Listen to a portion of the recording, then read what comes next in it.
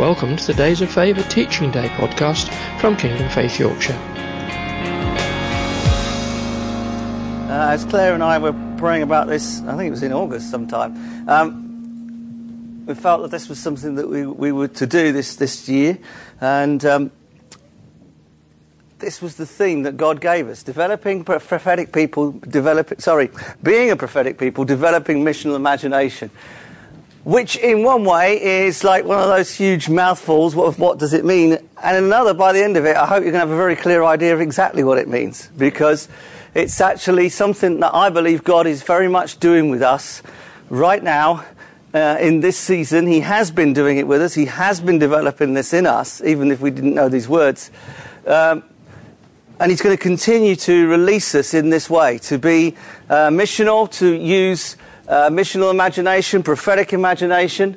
And it is what it says there in the white writing, and it said on the posters, an invitation to explore with us what it looks like to be a missional community that is prophetic in the way we see, hear, act and live every day. This is probably going to be the most didactic, the most teaching of all the ones today. When as we go through the day, there's going to be more where we involve everybody. So that you're engaging in what we're talking about, and in that sense we are exploring what it looks. Because it's no good somebody just giving you loads of information and then going away thinking, what a great load of information. If this is from God, and I believe it is, then it's something we want to be taking on board, and it framing the way we think and framing the way we talk, and most importantly, framing the way we're behaving in the community. So that's what we're going to be doing. It's very much intentionally also been part of Days of Favour, because a lot of this has got to be rooted in prayer. Probably the most important thing about what we do as we move ahead. Scarborough has got lots of needs. The important thing is to do what God has given us to do, because the need is beyond us. And He has specific purpose for us as individuals to be involved in within it. So it's very intentionally part of Days of Favour. And here's the Days of Favour scripture. I tell you, now is the time of God's favour. Now is the day of salvation. So we're looking at walking in that favour, walking in that grace. Amen, amen. Another way of looking at it, another way of translating the word that's used for favour, charis, is to say walking in God's pleasure. So we're walking in God's pleasure. In other words, we're doing what God wants us to do. And I think what we'll see, I hope what we'll see today and throughout the day, is it's not so much we go out and take God with us into the nasty old world, but we go and join with what God is already doing out there. God is a missional God. Ever since the beginning of time, He has come to be with humankind. He came to walk in the garden with Adam and Eve. And when Adam and Eve went against Him, He looked after them. He made them clothes before He sent them out into that world. He even in the judgment, if you like, of that, He was loving them and making the way open. The angel on the door to the Garden of Eden wasn't because to punish them, it was to protect them from the damage and the hurt that they would incur if they walked back in there and drank from the tree of life and become eternally separated from God. God didn't want us to be eternally. So God's mission has always been sending. He sent various prophets like Moses and Isaiah, and ultimately He sent Himself as Jesus. So God is always a sending God. God is always coming and looking and walking around and meeting with people. And I think the church nationally and internationally is waking up to the fact that being mission isn't just going on mission and doing something. It's about how we live. It's about joining with what God is doing where we are and where we go. With the Great Commission scripture, you've got go and make disciples. And very often the emphasis has been on the word go, which is good because the world at times has needed to wake up and send people into other nations and not remain comfortable in what they're doing, and that remains true. But in the Greek, the emphasis is on the make. So it really, if you translated the thought rather than the exact word, it would be, as you go, make disciples. As you live your life, as you go about what you do, you are to be making disciples. It's not a special activity. It's something that God has given us all to do. Because he adds to those disciples, doesn't he? And teaching them everything I have commanded you. And He's just told them this. So therefore, this bit is included, to go making disciples in all nations. So this little scripture comes from, let's just read a little bit wider, as God's fellow workers, or God's co-workers, we urge you not to receive God's grace in vain. For he says, in the time of my favour I heard you, and in the day of salvation I help you. I tell you, now is the time of God's favour. Now is the day of salvation. Maybe you're thinking, well, why does that necessarily apply today? Because it's applied to any time where people have said, I believe it. Since Jesus, we've been living in this time. But you only live in it if you accept it, if you put it on, as we were talking one other morning of putting on. But the first bit of that, walking in this favour, walking in days of salvation, God's fellow workers, God's co-workers. What a sort of incredible honour that God would call us that. But you can see he's not expecting us to go out from a place where he is into a place where he isn't to take him with us. He's already there. That was very much a missionary mindset, that you went to a God-forsaken country because you needed to take God with you to proclaim the name of Jesus.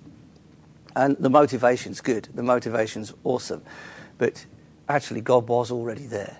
They went to join his call to be there and come and join in what he was doing. And that hasn't changed. Wherever you go, you'll find God is there. You can't go anywhere high enough or low enough or wide enough or deep enough and discover God's missing. And, oh, that's great because he's come with me. He was already there. Yeah? So that's Days of Favour. And then we've got this title that we briefly just mentioned, Being a Prophetic People, Developing Missional Imagination. And behind all of what we do today, some of it, it is a teaching day, so it's not a preaching day, though that I always venture into preaching, it's just how I do it. But in everything that we look, I want you to remember this one scripture. It's 2 Corinthians 5:14. Just the first bit of it will do. For Christ's love compels us. That was Paul's great theme. This is as he launches into the whole teaching of being a new creation and leading up to even this part we just looked at about being in the day of favour and the day of salvation. The thing is, it's Christ's love that compels us. If it's anything else, there's going to be an emptiness and there's going to be a tiredness and a draining that's not of God. It's allowing the love of God to compel us to action. Not even a sense of, oh, I ought to do that. It's actually, you just get so filled with God's love and being in God's love and being and trusting in his love that you want to see others impacted without that. So in everything we do today, even if we talk technical words or anything like that, remember the simplicity of it. It's Christ's love that compels us to make this gospel known, to shine this light in our community, to preach the gospel through good works, to preach the gospel through good words. So I want you to look at this picture. It's quite a well-known picture. And what do you see? Yeah, it's a common optical illusion, isn't it? But often you first notice the columns or the spindles, or maybe it's a staircase rail or something like that. That's the white bits. But then if you keep looking at it, you might notice the people, which are the black ones. Actually, two people facing each other, talking to each other. Some of you might say, I can't see that. And that's quite common too. Here's a person, and here's a person. It's a whole person, and they're looking at each other, and their heads are at the top. Maybe that'll help if you haven't seen it yet. So, which is true? This is a picture of spindles, or is it true that this is a picture of people? Yeah, but both are completely contradictory. It's actually both. If you say one, you're actually only accessing part of the truth. And often Scripture is like this. Take free will and destination. Is it all about free will? Yes. Is it all about predestination? Yes. They're completely contradictory, but we don't see necessarily the full picture. And what we want to do this morning is look at these concepts and perhaps enable us to see what God is doing in a different way, or reinforce or support what we already see. Okay? So today you might see them people talking in Scripture that you've never seen before. They were always there. They were always the truth. But you perhaps just saw the spindle's truth. Okay? Or maybe the whole picture is so familiar to you, it'll just be, yeah, I've seen that before. That's amusing. Hallelujah. So that's what we're going to do. And this is three ways to see the same thing here, really. The first one is something that I hope, if you're part of Kingdom Faith Yorkshire, is something that you know very well. It's a very short phrase, dare to dream. It's kind of our, it's not kind of, it is our cultural vision. It's what is fundamental to our culture. That idea that we should dare to dream. But what does it mean? I mean, you've probably heard me talk, if you've been around here, on Dare to Dream before. So let's look at it slightly differently today. But what does it mean, this dare to dream? There was an interesting quote, or something I was watching something on television, and it was just dropped in, and it just said, only those who dream change things. I thought, yeah, that's interesting. It's because when you dream, it's not daydreaming. It's not just wandering off and having a, nice 15 minutes just in soft, warm fuzzies.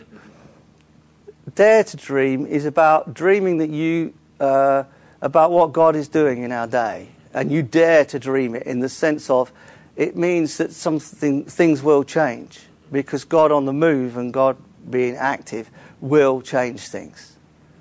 Okay, so dare to dream is the first one. The second one, the second one is prophetic imagination. Now in the title it said missional imagination, and this is prophetic imagination. So we're going to look at what is prophetic imagination, and we're also going to look at what it said in the title, missional imagination. And they're probably, although it's a simplification, three different ways to see the same picture. There was only two in that original optical illusion. I don't know if there is any that could do three. But here we're going to have three ways of looking at it. So we'll go through these three fairly briefly, but really just put the foundation down of the vision of who we are as a people and what God is doing amongst us. Okay? Right, let's get going then. So, we'll go back to Dare to Dream for a minute, since that's the one probably most familiar to you. This is something that God gave us right at the beginning. If you go on the Kingdom Faith website, there's a whole Dare to Dream vision statement, a long one. We dare to dream of a church where the lonely find friendship, etc., etc. There's a list of statements. But it's been interesting over the years. It's almost like that expansion of this phrase actually can restrict the vision rather than expand the vision. Because although that's a list of brilliant things, and it is a list of things we dare to dream, it's what can I say? It actually begins to restrict, because if it's just dare to dream, everybody can begin to grasp hold of what God is saying to them, rather than the list of. We're not going to take the list down, by the way, but I think just this phrase "dare to dream" was one of those God things that He gave to us that begins to, if you allow it to, open your eyes to what God is doing. It's about having faith. It's about believing that God has a plan and that we're part of it. Here's a quote you probably never heard me use before. The only hermeneutic of the gospel is a congregation who believe it and live by it. You definitely have never heard me say that in this context.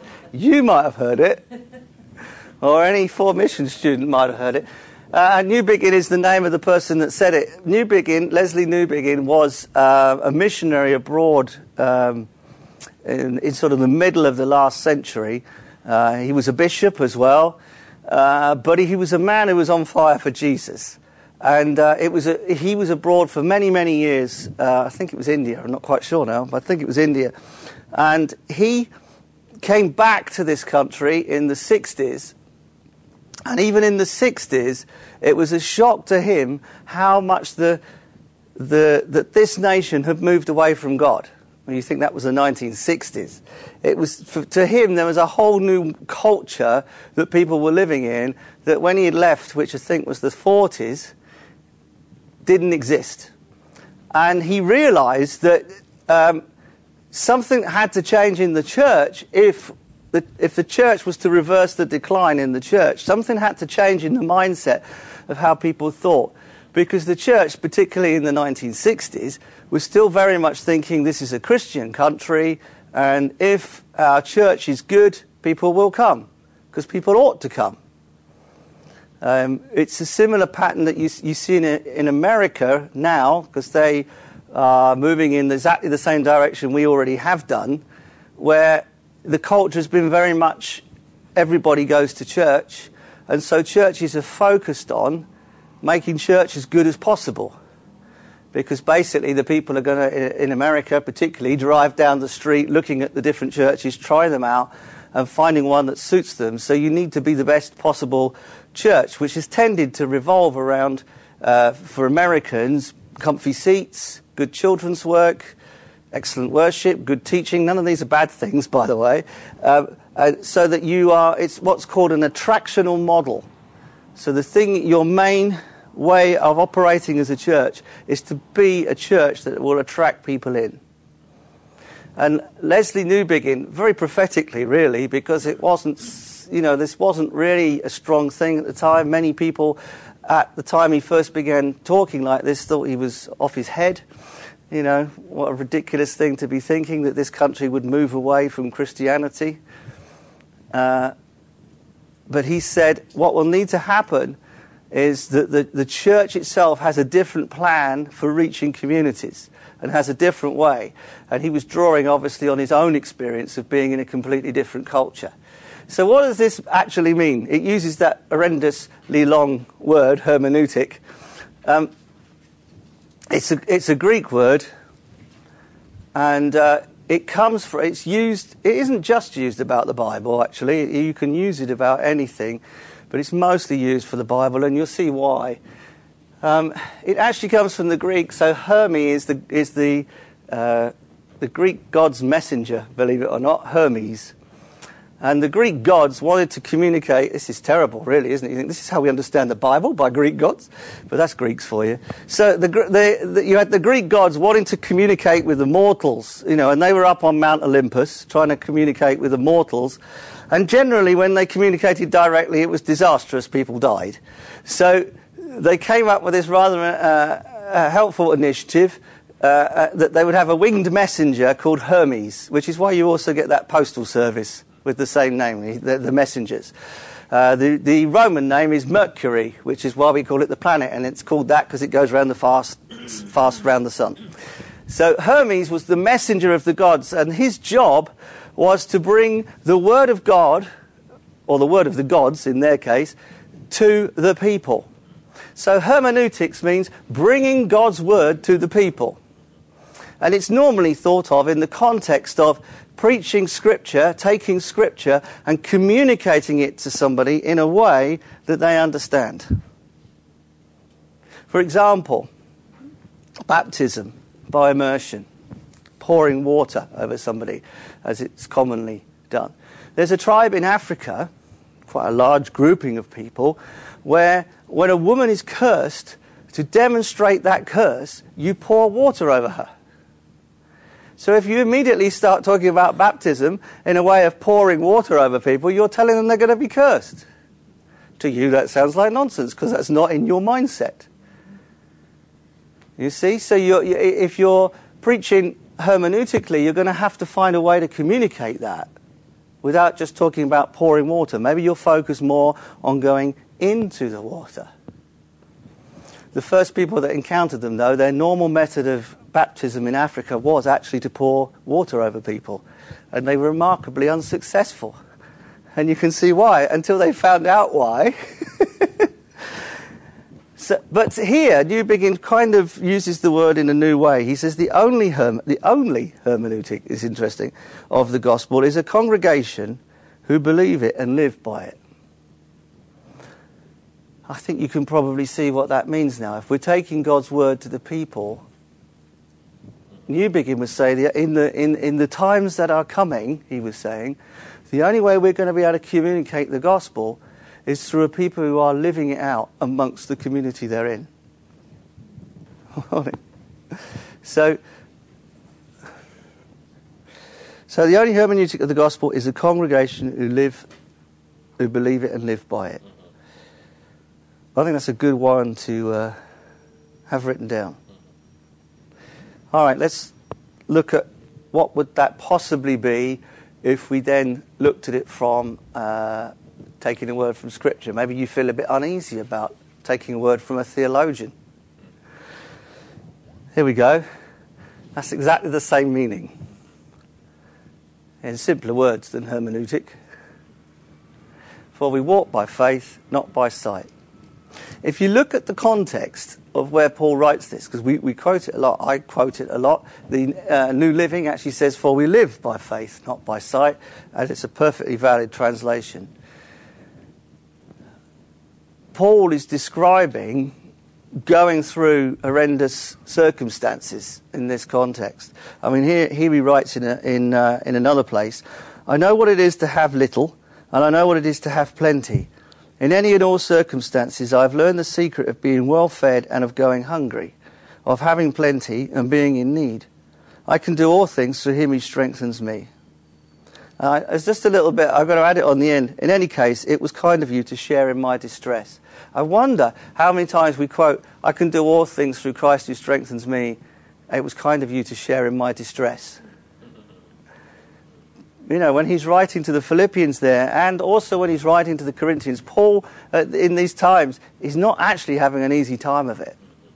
But even in that, he's saying, so what we see in front of us, and he uses it in two ways here, but let's start with perhaps with the way you would normally think. What we see in front of us is not the truth and the reality.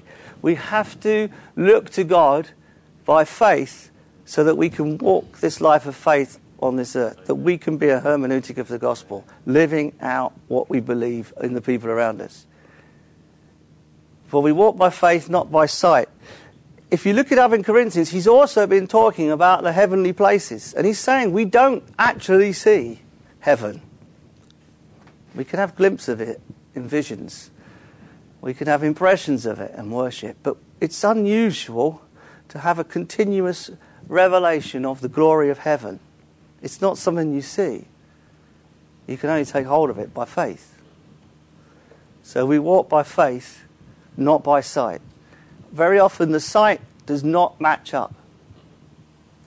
What you see, if you look out there, if you look in your own life or the life of your family, you'll see stuff that does not match up with God's word. And you have a choice. Shall I walk in God's truth and God's promises and expect those to change? Or do I accept this situation?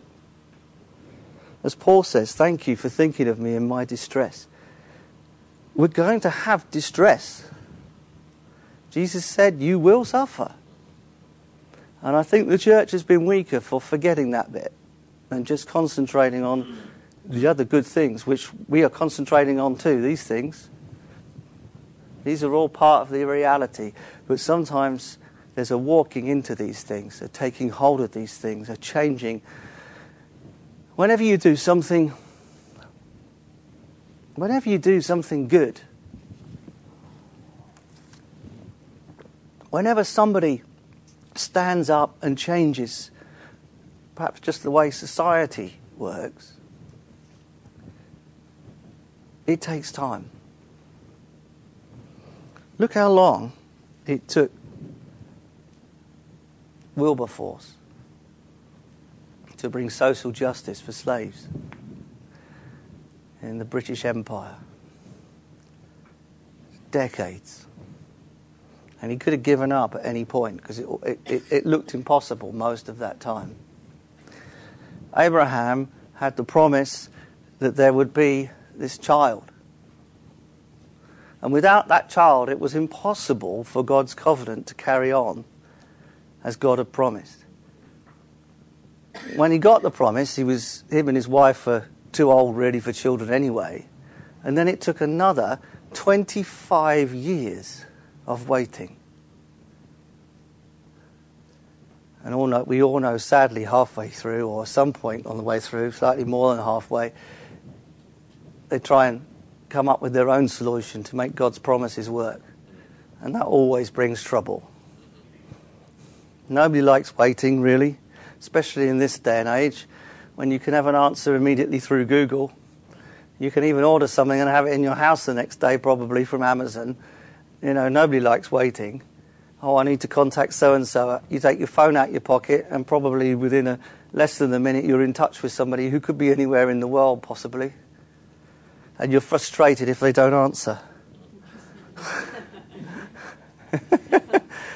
You know, it wasn't that long ago when to contact somebody else in another place could take a long time.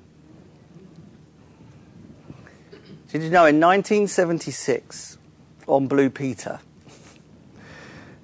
Peter Purvis, do you remember him? And John Noakes. Yeah, you remember him. And what was the lady? No, it wasn't Valerie. It was the one that came after her. Leslie. Okay. Yeah, they did a show in which Peter Purvis walks in his flares and his big 70s t-shirt, and he's got this huge, it looks like he's got some kind of handbag, really, on his shoulder here, and he's got like this handset, which is about this big. And they present that this guy has invented a phone that you don't need to plug in.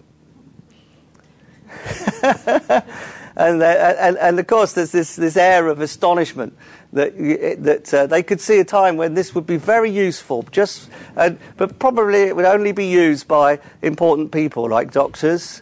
And but it's quite funny at the end. They say perhaps there will come a time when these important people walk around with phones that enable them to call others from anywhere. But even when they say call others, they're thinking of calling people on their landline, because they've got a typical landline there. And it has to be within 7 miles of this huge transmission box as well. So it's a little limited, but it's interesting. 1976, they can see, or they've got an idea that there will come a time when there's instant communication. But before that, it was ringing somebody up and they might not be in. And in those days, you probably didn't even have an answer machine, so you'd have to try again and again. And maybe you'd end up sending a letter because that was more reliable. You'd definitely get them at some point, you know. But we live in this instant world, which can make it very difficult for us just to rest in God's promises. Yeah, that's true. When God hasn't answered a prayer within an hour, we're in shock. But we're the only generation that thinks like that there's been. Everybody has lived in a slow world compared to how we live. And it's not that God is slow, his timing is perfect. So we walk by faith, not by sight. This dare to dream is daring to dream of what God can do through us as a community and through us as individuals, and then beginning to see that happen. But it's not necessarily it will happen in the next 5 minutes. Although certainly healings and miracles can. Okay. Let's look at this one. Prophetic imagination. Just for a minute, just stop for a minute and think, how do you feel about the word imagination being used in relation to faith? Because some people have a bit of a reaction to the idea of using your imagination. It's a bad thing. What is imagination? Well, sorry? Yeah, go on then. The difficulty is the imagination can get confused with your own will and God's will. Absolutely, yeah. Can do. Imagination is part of who we are, so we know it's not like something that the devil has invented for us, it's something that God has given. And like everything God has given, we can use it for good or evil, or neutral, I suppose. For good or evil. We can use it for the things of God or not the things of God. What prophetic imagination comes from? Well, it comes from the original user of this phrase was a guy called Walter Brueggemann. That's why I put him up there. And that's kind of a quote I found in a book he wrote in 2012. But all his writings are older than that. Where he's talking about what is prophetic imagination. To imagine the world as though Yahweh were a real character and effective agent in the world. And even when you read that, you might think, but he is. But that's not Walter Brueggemann. It's not what he's talking about. He's not saying he might be. He's just trying to say, start to picture what it looks like in your mind when God is walking in this world. When Yahweh is walking the streets of Scarborough, what would it look like? Which is why it links into then, what do you see God doing? So to launch people into the prophetic imagination, Brueggemann he's a Old Testament scholar. He's a theologian of the Old Testament, very well renowned in the world. He's in his 90s, I think, now. But he demonstrates in the way he teaches that God in the Old Testament, in the way he works with his people, is about bringing freedom to those people. When Moses took the people out of Egypt, God was setting up a community that was centered on freedom, on covenant, on justice and compassion. The laws that God gave him were revolutionary in that time. And one of the reasons they were revolutionary was they applied to everyone. There wasn't an elite class to which they didn't really apply. There were no kings in God's plan, earthly kings, because he would be their ruler. He would be their king. The only reason Israel ever had a king was because they demanded one. They wanted to be more like the world around them. They didn't want to be different. And God relents and says, okay, you can have that. Well, that was both good and bad, as you know. But the one thing that really changed when they had a king was they had a government of power that dictated the way things would happen. And the power all rested in one person. They were a privileged person or one family and the extended people around them. So Brueggemann is really strong on that God wants people to live in communities that live under his leadership rather than lots of power concentrated. So you've got this, sort of pyramid of leadership with the king at the top and then the people underneath. God's community was one of justice, more of equaling out of those things, if you like. So the prophetic imagination is about seeing God, who he is, what the kingdom is like, and imagining seeing the effect of God's kingdom, as in the Lord's Prayer, your kingdom come. God's rule in your own life, the life of the church, and really importantly, the life of the community. So just stop for a minute. And I want you to just begin to imagine what could Scarborough look like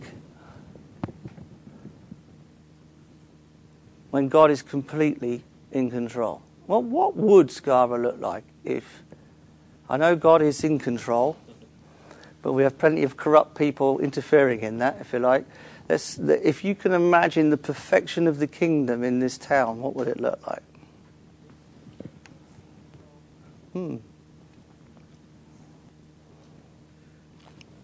Hopefully, as you're thinking around this room, there's lots of different thoughts.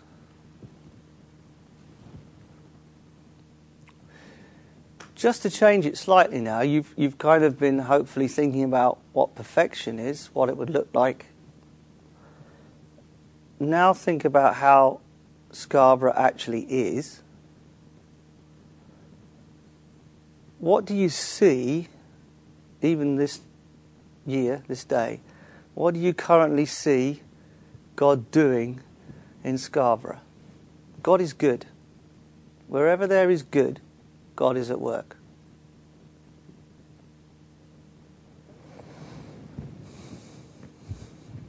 The biggest example of seeing God at work in the community, or the easiest one to relate to perhaps, is the coming of Jesus Christ.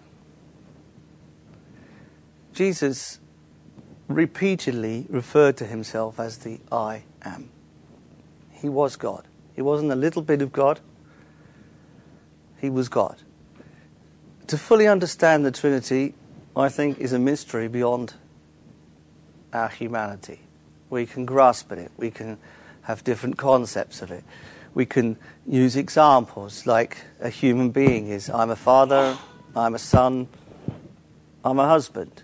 All of those things are true, but I'm only one person. But those three things are quite different. But I'm only one person. But you're talking about how I relate to other people. There is a relationship in those labels. A husband is different to a son, is different to a father, and yet it's one person. And with God, the Trinity, the Father, the Son, and the Holy Spirit, you can look at that and see that that's different ways of God relating to people. But still, they're not separate. Although they're three persons, there's only one God. And when Jesus came, it wasn't a little bit of God came down to earth. God came. Which is why he said, I am. And yet he could still pray to God the Father. Because the Trinity is still, the fullness of God is in the relationship of the actual Trinity to one another. It's a constantly changing, moving relationship from one to the other. The Father relates to the Son, relates to the Spirit. The Father sent the Son. He is a sending God. But what you can see in Jesus is what's called the incarnation. It means God fully present, if you like, in human form here on the earth. It's God being, if you want to change the way you use the word, it's God being incarnational. It's him showing as much of himself as can possibly be shown in human form.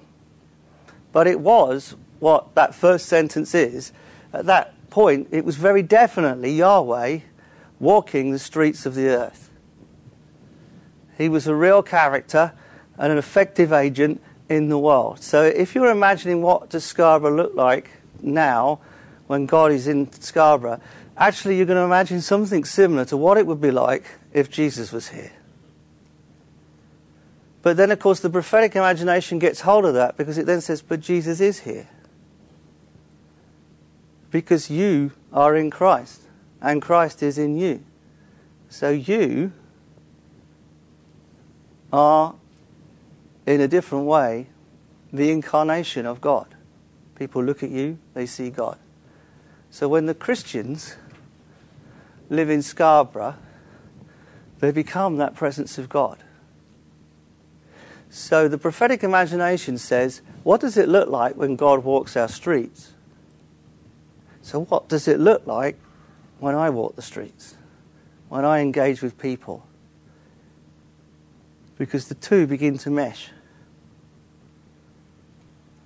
The reason it's prophetic imagination is because you're saying, being prophetic is about seeing.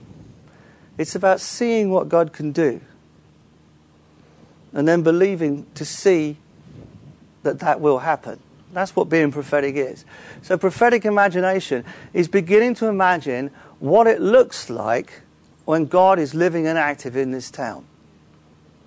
What does it look like when the churches or the denominations or the congregations of this town are just so on fire and full of the Holy Spirit? What does it look like for life in the summit when all of us here are the incarnation of Jesus? We're walking around believing to see Jesus active and living. And that begins to then enable us to pray into the things we expect to see. Does this make sense? So that's prophetic imagination.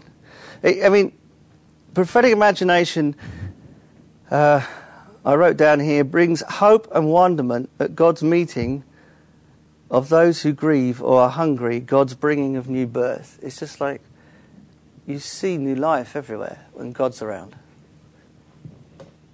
Wherever Jesus went, he brought life. Wherever we go, God wants us to bring life. I mean, Scarborough, I don't know if you know this, but in the government statistics, Scarborough is, and one of the sets that the government use is called the indices of multiple deprivation. So you look at different ways people are deprived. So it could be through education, it could be through housing, it could be through job opportunities, it could be through income, and that's called being deprived if it's below the current sort of normal levels, or not just below them, but way below them. And so multiple deprivation is the government figures of when they put all of those different deprivation figures together into one indices, one score, one thing. And so when you can look up online if you want to, you probably don't want to, the indices of multiple deprivation, and you'll find that this area, this immediate area, and one of the ones next to us, is actually in the bottom 1% of this nation. I mean, it's beautiful. I love Scarborough. You know how I always talk positively everywhere I go. I love living here. But there is also a reality that looking at the lives of ordinary people from a statistical point of view, which doesn't take account of everything, it's in the bottom 1%. And if you move out of those areas, it's still in the bottom 10%. There are some very prosperous and comfortable areas in Scarborough, but generally speaking, it is a town in deprivation. In other words, it's a town that Jesus wants to walk the streets of, because he has a particular heart for the people who are deprived. I mean, he has a heart for all people to be saved, but you can see in his ministry, there's always something about, blessed are the poor, for they shall inherit the earth. We are living amongst the poor of our nation. Perhaps we are the poor of our nation. But we are living right in the centre of where Jesus wants to be. These are the streets he wants to walk along. So this prophetic imagination is incredibly relevant. What does it begin to look like in this town? Not just about people getting saved, though very much that, but also what does it look like in terms of justice and compassion and things that are changing the situation people are in. Sometimes Christian mission gets lost in just seeing people saved. How many people followed Jesus and stayed following him? 12 at the end, plus a few extras. There was the women, of course, as well. They all left at one point, and Jesus turns to them and said, "Are you going too?" And Peter, I think it is, turns to him and says, "We've given everything up. What else have we got? We can only follow you now." So Jesus didn't just heal people to get them saved.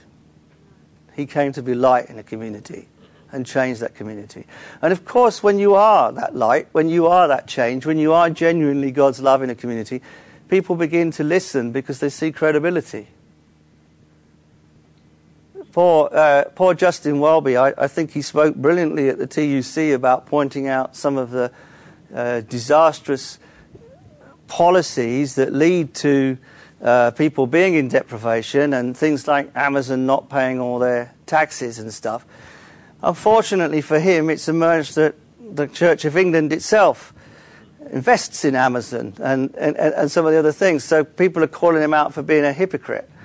I mean, I think he's addressing his own church. He's not super-duper demigod in control of everything the Church of England does, despite his title. But you can see how he's being called out. They're saying, what you're preaching doesn't match up with what your church is living. Well, imagine if the church is living something, and then when you speak, people can't do that. So prophetic imagination is really, I suppose, the same as dare to dream. Let's look at the last one, because we're running out of time. Missional imagination. It's very, very similar. These three things are like that illusion I showed first of all. Here's some quotes for some books. The parish. Now, that's not a Church of England parish. It's the area you're based in. is what Paul Sparks, the author, is referring to. The parish is a dare to your faith. It calls us to the purpose of the church, living out God's dream and caring for the place we are called. If you want to read a good book that's different perhaps to books you normally read, I recommend Sparks, Sorens and Friesen's book. It's called The New Parish, Our Neighbourhood Churches Are Transforming Mission, Discipleship and Community. But if you just look up The New Parish, you'll find it. It's an academic book. It's going to have a long title. It's a compulsory. They always seem to have a colon in. There's always the short bit of title, then a colon and a bit more. I don't know why they all do it. Yeah, The New Parish you just need to look up, and Paul Sparks, and you'll find it if you're interested in it. And what he talks about is, even with imagination, even with a prophetic imagination of seeing what God can do and seeing what God can do in the church, it's sometimes the church still ends up completely focused inwards. So they can have an imagination for what God can do. They can see a church full of people, full of the Holy Spirit. That's obviously a good thing. But that's all they see. And of course, if it's a church of people full of the Holy Spirit and the focus is on getting full of the Holy Spirit, it's not going to change anything, because everybody's going to pick up on that focus, and you want more of the Spirit and more of the Spirit and more of the Spirit. And God brings these great moves of God, wonderful moves of God, where people do get filled with the Spirit. You know, we've had things with people falling over, and we still see people falling over, and all kinds of things happening. But then it's like, because that's the focus then, we've got to have more meetings with more people coming, more meetings, seeing people falling over. We've got to see more people falling over. And you can even get the perversion of, you can't be filled with the Holy Spirit because you haven't fallen over yet, or you haven't run around the room shouting strange things. So you can't, you know, and you can see that you've moved away from God's purpose, which is being God's people in a community. It's being a community in the community. It's bringing the gospel. It's bringing the fact that Jesus Christ did die, has risen and sat at the right hand of the Father, to the community, of giving them that hope. But sometimes for people to hear, they've got to see it.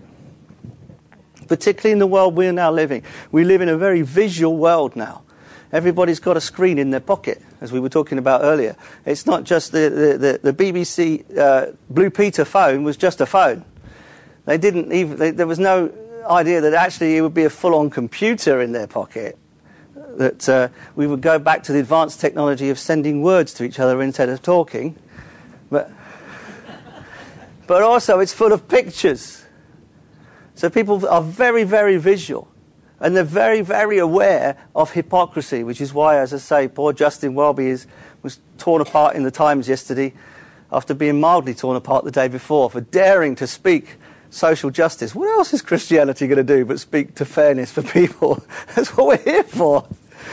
keep to your church, vicar, was kind of the comments. But then, of course, when these other things come out, I mean, the comments on it was savage. But that is a reality of what is happening. So we do need to be a people, and we do need to be a people, otherwise we are hypocrites who are living what God has given. So the missional imagination is very much about seeing God in the community. So Paul Sparks talk about the genius of the parish. We know all of the difficulties of parish and things that the Anglican Church has been through with parish, but the genius of parish was that there was to be a Christian community of a certain size in every single place in England. I mean, that's a great vision. Actually, if you think about it, that is a great vision to have. Okay? And so he takes that concept of parish to say that wherever your church is your parish. God has placed you in that community to affect that community. So, and this is why he talks about the parish is a dare to your faith. It's like, why is it a dare? Because it's saying, how are you affecting that local community?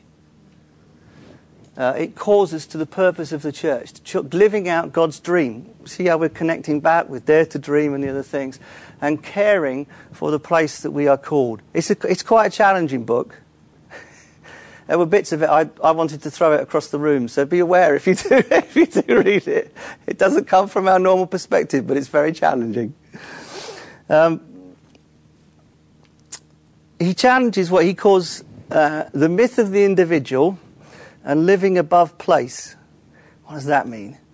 Well, he's talking about how the world has got into a place where everything is based around the individual, which is an aberration of how people have been for centuries, thousands of years, where everybody's been based in family and community. Suddenly it's all about the individual and about that individual's fulfillment. Even marriage is about what you can get out of it. And when you're no longer getting anything out of that marriage, it's time to move on. You know, people even get married saying to one another, when we're no longer getting anything out of this, that'll be the time we split up and go on to the next one. Okay, so that's the myth of the individual, that everything is focused around that person. You see it in the church. What do I get out of church? What's in this church for me? What will I get out of going to church on a Sunday morning? And you might think what I'm saying is just, well, yeah, but actually that's not how God thinks. There's got to be a shift in our thinking where we begin to realise we're a people. And it's tough being a people because it's people reveal the faults in us. You know? Living above place is the idea of living. You live in a community, but you don't take part in any way in that community. Yeah, maybe you're always on Facebook or on games like Fortnite, which connect with people from all over the place. And there is a sense of which that's a community in itself, but it's not the community that brings peace to people. If you're only involved in online communities, there are several studies beginning to see that is part of the roots of anxiety.